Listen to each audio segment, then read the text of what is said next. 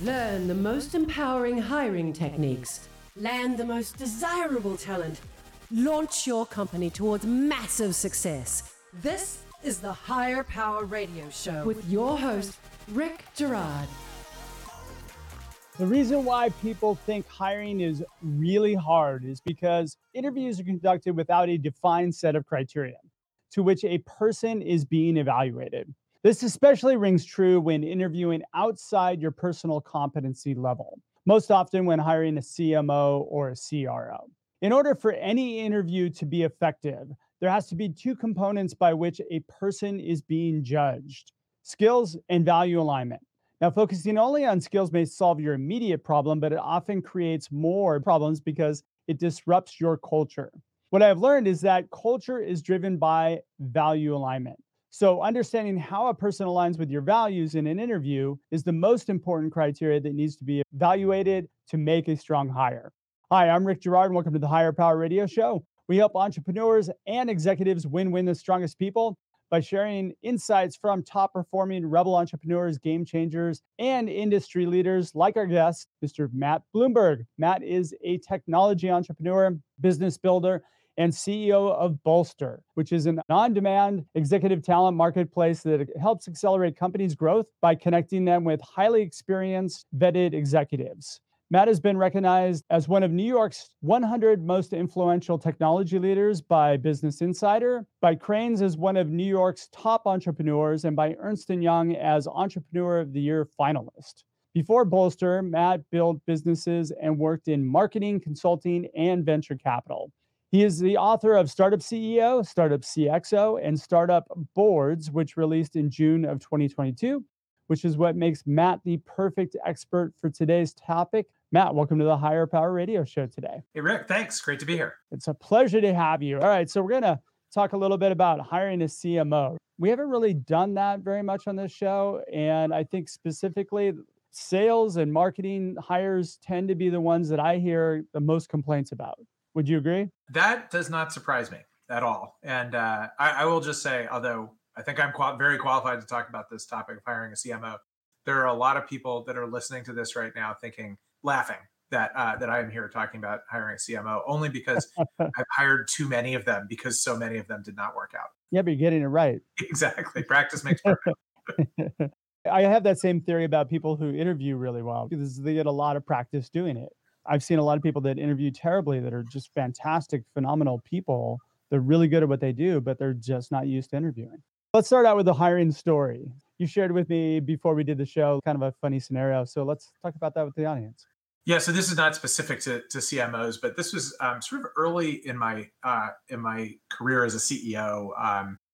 I really struggled with the thing you talked about in your opening, in your intro, which is getting the balance right of kind of that values-driven cultural fit and kind of the right experience, the right technical experience for the job. And certainly early in my career, I felt like that process of hiring executives was a little bit like the process of dating people in college. Like you would date someone and it wouldn't go well, and it would end, and like the next person you dated was the exact opposite of that person.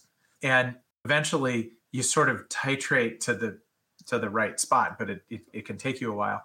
And I had this experience sort of early on at Return Path of hiring, really over-indexing on values, fit, and culture, which is obviously very important, right? You don't want to bring an executive into your organization that is antithetical to your culture, that doesn't hold the same values you do. But I kind of went overboard on that for a while, and I hired this one guy to be a C-level executive. I'm not even going to tell you the role or the name or anything, but I hired someone to be a C-level executive who was it's just a tremendous cultural fit, but and kind of had the resume for the job. It wasn't way off, but we had a business practice of doing a 90-day 360 review of any new executive and using that as kind of a flashpoint for like, is this the right person? Is this not the right person? And we did this 360, and it was the whole executive team was in the room, and we had a coach that was moderating the 360. And you start by saying, hey, let's talk about this person's strengths. And every single person around the room only had one thing to say, which was, he is just such a nice guy. But that's not really what you want to hear about your new senior executive. Like, wow, is he a really nice guy? Nothing else.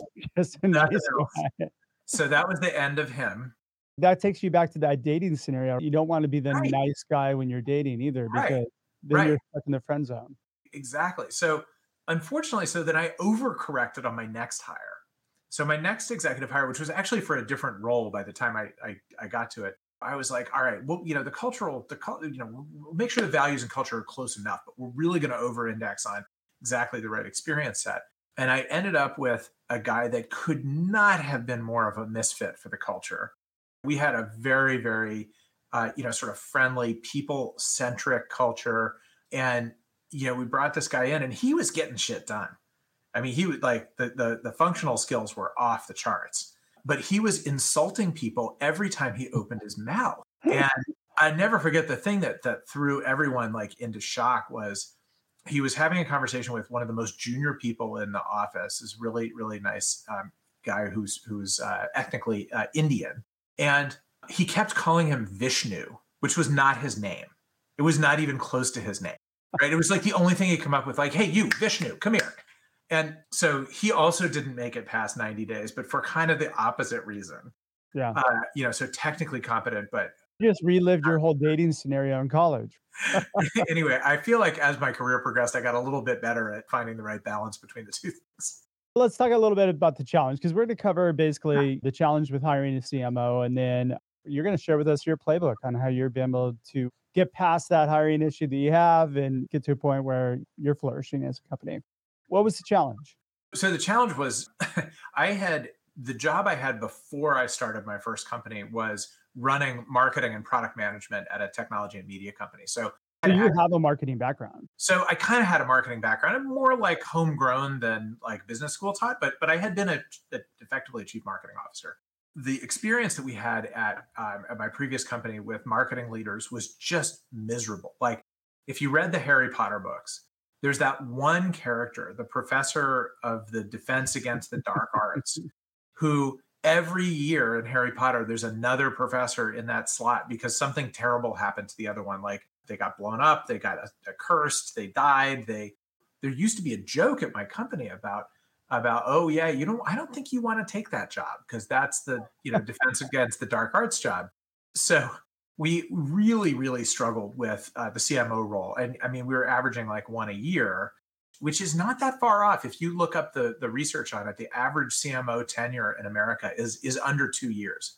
It's something like 18 months. So it's clearly a tough job to hire for. And I think it's tough for a couple of reasons. One is that, and probably the biggest one is that the marketing function has really splintered over the course of many, many years. And if you were in marketing in the 90s or the 80s, either you were a brand marketer or a direct marketer. And your company relied on one of those two things. And if you were a brand marketer, you had to be good at strategy and hiring an agency to go do all your creative and place it on TV, radio, print, and outdoor. If you were a direct marketer, you were a nerd and you had to be really good at quant stuff and figuring out how to orchestrate direct mail and telemarketing. And like that was it. Not to oversimplify, right? But now it's completely changed. Now right? It's completely changed. And if you walk your way, decade by decade, and now you have to be good at everything. Especially if you're a CMO, yeah. If you're the CMO, you have to be able to run all the brand stuff, all the direct stuff. But by the way, each one of those is now 4,000 things, right? The proliferation of channels and techniques in marketing has made marketing a much more complex job than it used to be. I have this conversation with a lot of CEOs too. Somehow the focus is on growth marketing, right? And how it ties to revenue. That's where it becomes tricky because a lot of CMOs don't really tie, maybe they might be more strategy focused, but they don't really tie that much to revenue. That is one of the many challenges you find. I was terrible at hiring CMOs until I wasn't. And ironically, one of the biggest lessons I learned came from the CMO that I had sort of before I feel like we got it right. Although he was like the transitional one between not getting it right and getting it right. And he was obsessed with growth marketing, and who doesn't want to hear that when they're a CEO, right? And the problem that he brought to the table was he brought a playbook to the table from his previous job. and convinced me that, that he had the answers. And the problem is no two companies are the same company. And, your playbook one place might kind of work somewhere else, but it's unlikely to work as written. And he sort of came in with this mentality as a growth marketer of, hey, I'm going to overspend and over deliver because that's my thing. And it didn't work because he was applying someone else's playbook. And I remember the day that I realized like, this is a problem, which, he came in and for ballpark numbers, he came in and the marketing department was 15 people. And I was going to give him a license, right? He was going to deliver growth. So he shows up 2 weeks later with his future org chart that he wants to hire into with 45 people on it for marketing. And I was like, all right, I get that we're underdoing it today, but we don't really have to go all the way to 45 people from 15 or 20, do we? So I was like, well, walk me through this org chart. Tell me who everyone is on here. And he gets to one box, and I can't remember what the box was, but it had some kind of nebulous title on it. I said, well, what is that? What is that job? And he literally couldn't answer the question. He was like, I can't remember what that person did at his last job in his last playbook. So I was like, all right, maybe we don't go all the way to the 45 people. Why don't we start by adding, 5 or 10 or 15 and doubling what we have now? Anyway, it's a tough job. And I struggled with it for 15 of the 20 years running that company until I think we kind of landed on a formula that worked. That kind of brings to mind a couple of things. One of the things I think we run into are positioning problems with that. We need a CMO or we need somebody so desperately that we go after the skills or we go after the culture, but we're really not going after the person that's positioned right for organization too. We talked before about CEO wants somebody who's run something out of somebody else's company and they've already done it, so they just want them to do it again. Not realistic. You're listening to the Higher Power Radio Show. I'm your host, Rick Girard, and for our podcast listeners, we're going to take a quick educational moment from our sponsors. Hey, check out stridesearch.com. There you'll find additional content and resources and a link to order your copy of Healing Career Wounds. Let it be your guide to landing the strongest talent. Our guest today is Matt Bloomberg. He's the co-founder and CEO of Bolster, and we're talking a little bit about hiring a CMO. So we just talked a little bit about the challenges that he experienced, which I'm sure some of you can relate with. And now we're going to talk about how you solve the problems. How did you conquer this issue? There's sort of this series of like 3 aha moments that I had around this particular problem. And this comes back a little bit to some of the things you said before about like his marketing strategy or his marketing tactics and how do you think about that? So I had these 3 aha moments that kind of built this playbook for me. The first aha moment was that marketing suffers from what I call the French fry problem. The French fry problem is that you can always eat one more French fry. Like you're never too full to eat one more French fry. You're too full to order another order of fries. But if someone puts one more fry in front of you, like if there's one fry left on your plate, you're never too full to eat that fry. So marketing suffers from the French fry problem because marketing can be a never-ending laundry list of tactics. Right? There's always one more blog post to write. There's always one more keyword to buy. There's always one more web page that needs sprucing up. There's always one more this. There's always one more that. And if you let your marketing department become the French fry department, you might as well not have a CMO. Like you might as well have that just report somewhere else in the organization as a service center. So the kind of definitional change that we tried to make was moving marketing, as my COO said at the time, moving it from the tail to the nose. And what he meant by that is that marketing really is strategy, right? Marketing at the end of the day is what's your brand, what's your positioning, what are your key messaging points, and how do you get them across to the intended buyer of your product? When marketing is the list of tactics get done, but kind of in a vacuum. And when marketing starts with the right strategy, right? Who are we? Who are we trying to reach? And how are we going to reach them? Then you're off on the right foot. And then it becomes the baked potato problem. Well, and you're not going to eat anymore, right? The thing you still have to do is you still have to figure out how to make room for some French fries. And you have to basically teach the organization how to make its own French fries. Like the marketing department can write all the blog posts, or the marketing department can put out a calendar and have other people write blog posts and like do some editing on them. As an example, right? Marketing could create every slide deck, or marketing could create a whole bunch of templates and samples and have other people sort of do their own work. Yeah. So you have to make room for some French fries, but it's really about that strategic mindset shift from marketing at the nose, not at the tail. So that was the first aha. Okay, so you're shifting to strategy first. Strategy first. The second realization, to get back to our prior topic, is that no one person is the master of everything in marketing. There are too many channels. There are too many tactics. Marketing itself is, a mix of product-focused marketing, demand gen, branding, advertising, marketing ops. You come up with the list of functions. Looking for the CMO that has mastered all of them is a waste of time.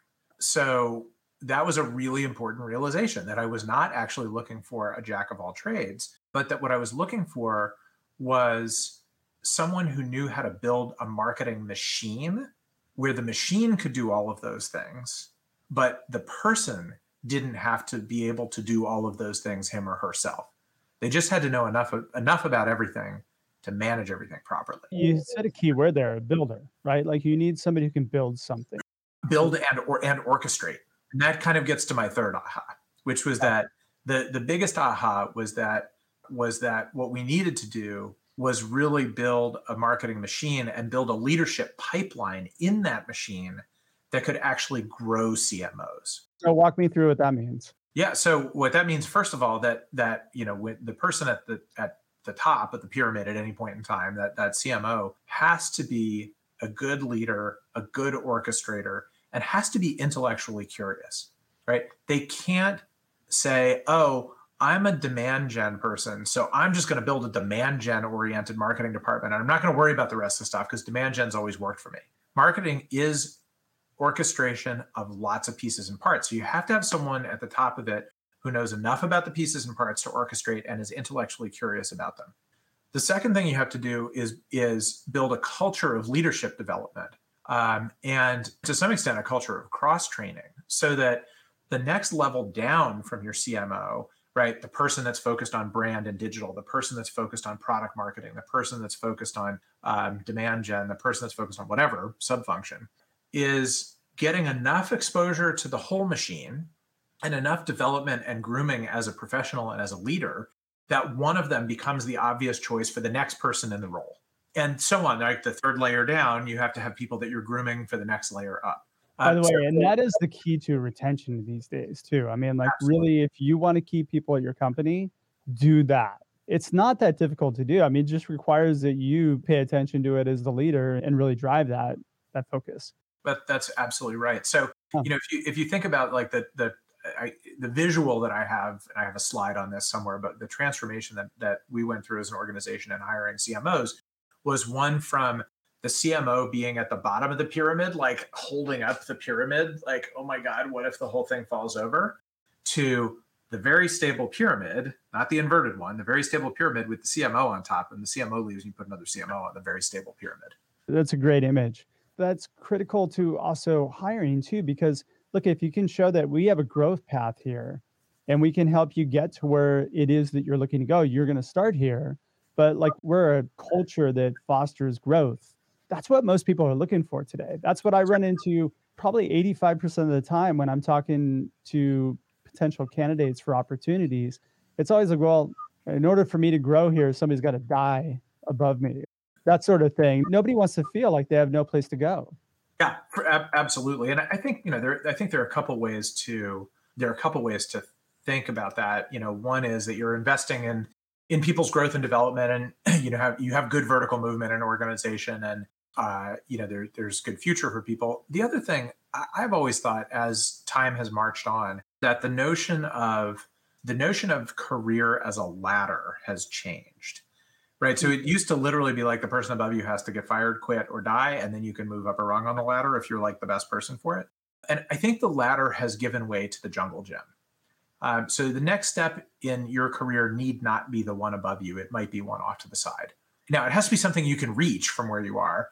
You're unlikely to go from writing code to writing copy, although I don't know, maybe you can. But the organizations that I've always run have really focused on moving people around as their interests change and as the skills they want to build, as that list changes. So product managers become engineers, and engineers become product managers, and people in marketing move into sales, and people in sales move into customer success.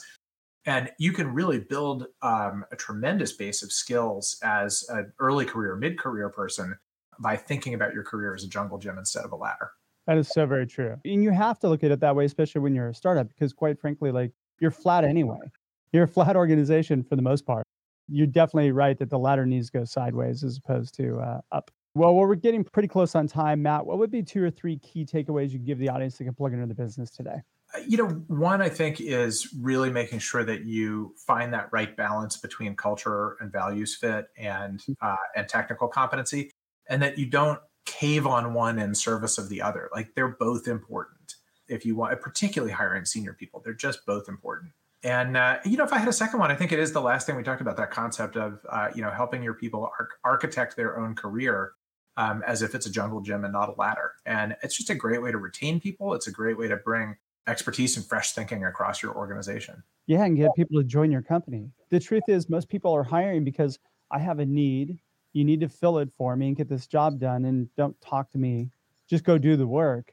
And nobody wants that today. Everybody wants something that they can really delve into, the work that they want to do. That's why we're seeing so much pushback and so many people firing their bosses. That's right.